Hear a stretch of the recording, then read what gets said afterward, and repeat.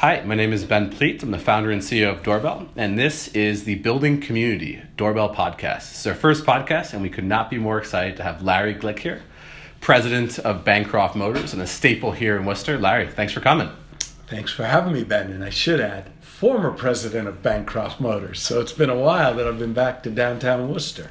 So here we are in downtown Worcester. So how is it to be back here? I mean, you haven't been here in 8-9 years. You grew up here. Well, I get to Worcester often with my new business, but to be specifically right down here on Portland Street and Franklin Street, I haven't been back.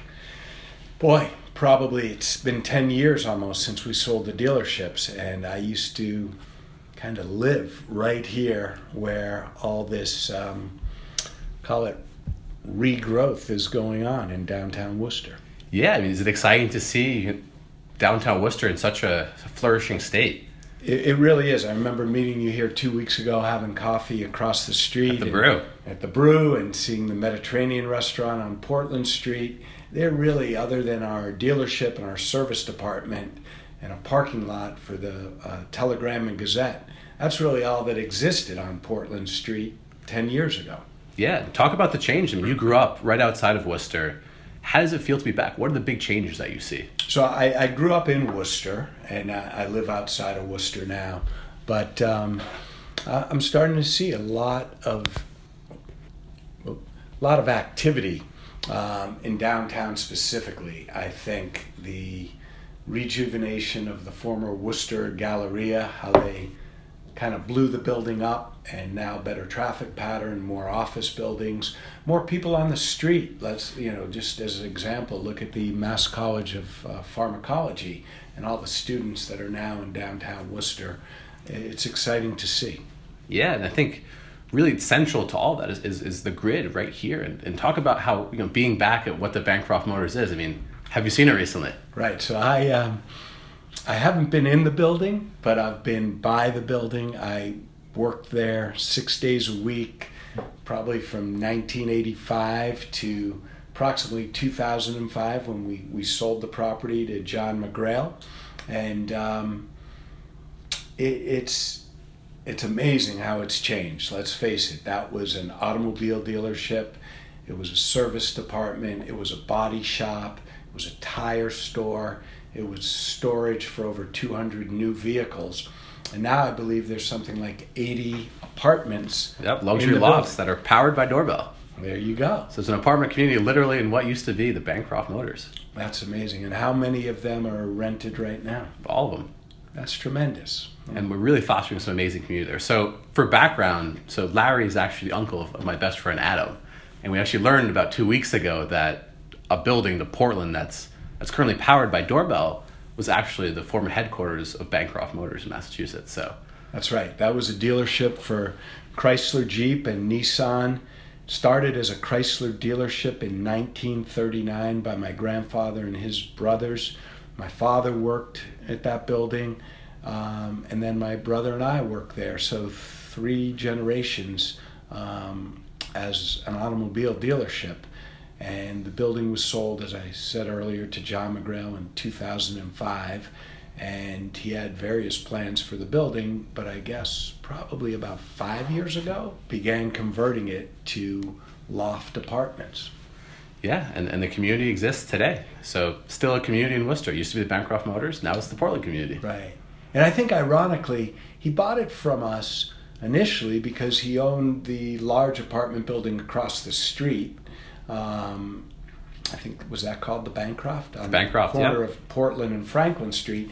And I think our property provided him with parking for his tenants.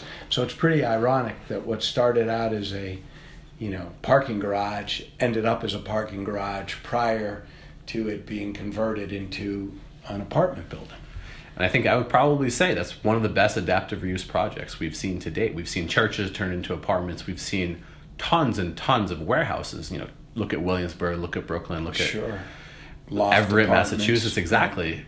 We're turning a garage into luxury lofts, high ceilings, powered by a true community, a true sense of kinship, a true sense of belonging, where people know their neighbors and they're living in a really, really cool building. That's pretty awesome. We'll have to go walk through it one day soon to see where my old office used to be and see who's living there now. Exactly. So what are you up to nowadays?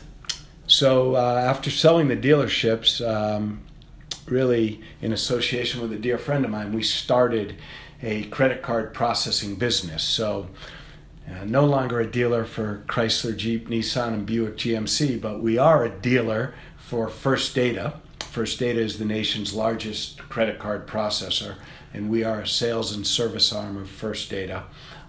It's been fun growing a new business from scratch.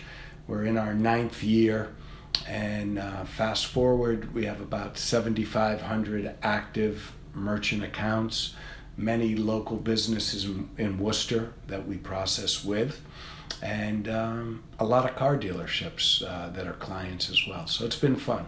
Does your financial technology power any apartments, any real estate? You know, we do have clients that are real estate management companies, as well as storage facilities that accept credit card payments as part of their, rent, right? Instead of sending in a check, they allow their tenants the luxury of paying with a credit card. Yeah, we're seeing that as a huge asset to buildings where we're providing a seamless service. Rental payments online is one of those items. Right, and rental payments online, what's nice about it, if the tenant authorizes it, they can provide their card to the landlord, and the landlord can do a thing called recurring billing. And whether it's the 5th or the 15th or the 25th of each month, automatically the credit card gets processed. So it's pretty seamless for both the tenant and the building owner. So you're telling me no one wants to pay a physical check? I don't think people like paying checks anymore. I don't think so either. Takes too much time. So now looking at Worcester, what do you see as a future for the city? I mean, you're excited? I am excited. I think I see continued growth for Worcester. I think the UMass Medical Center, the biotech park, I think having a company like Doorbell to help these landlords foster community with their tenants in their properties is terrific. And I see a lot of young professionals now in Worcester that I'm not so sure I saw in downtown Worcester 10 or 20 years ago. Yeah, we're seeing some major shifts here, and I think we could not be more excited to be launching in Worcester and working with the amazing businesses around us, the amazing startups around us, and the amazing people who make this city great. So, well, it's interesting to me because when you first told me, I know people may be listening not know, but Ben is a Harvard graduate, and here's a guy from Cambridge, and his first account with Doorbell is in Worcester, and I'm like, wait a minute, why Worcester? But it all makes sense, really, because, you're helping foster this sense of community with all these young professionals that are living in these properties. So I think it's great. I think it's a nice marriage, so to speak. Yeah, we get that question a lot of why we launched in Worcester, why Worcester? And if you guys are so inclined, do check out our opinion article in the Worcester Telegram, actually releasing next week. So we'll definitely link that. So give us a little preview. Why Worcester? Why Worcester?